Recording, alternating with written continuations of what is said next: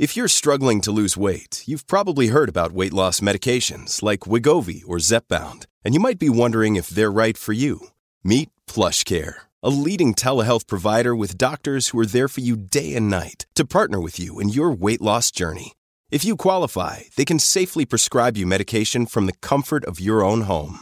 To get started, visit plushcare.com/weightloss. That's plushcare.com/weightloss. plushcare.com/weightloss.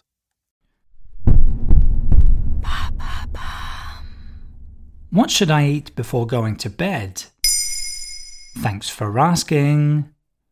No doubt you've realized that some types of food have a boosting effect, like eggs, oats, and avocado, for example. That's because they contain tyrosine, an amino acid which is a precursor to dopamine, making them an ideal breakfast option. At the other end of the scale, some foods are better suited for preparing our bodies to go to sleep by bringing on certain chemical reactions. In terms of what not to do in the evening, it's most important not to eat anything too rich, not to eat meals that are too large, and not to eat too close to bedtime. You should aim to end dinner at least 2 hours before going to bed.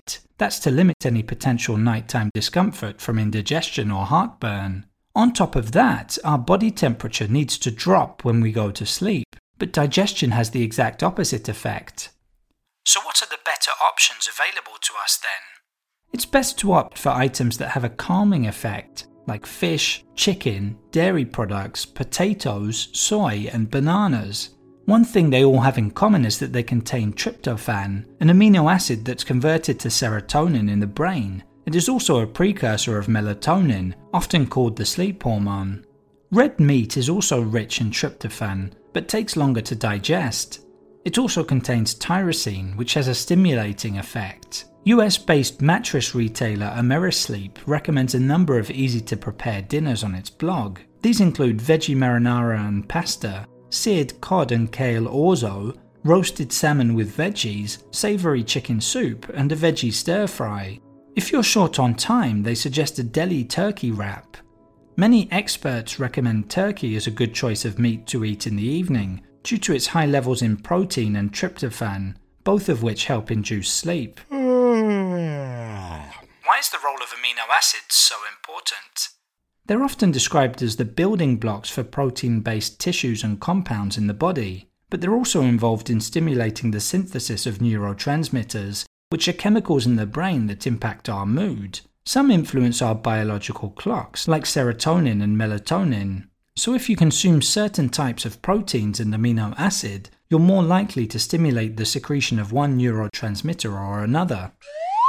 To optimize the absorption of tryptophan so that it's captured before anything else, consuming carbohydrates is also recommended. They can be found in rice, sweet potato, whole grain cereals, and dried pulses.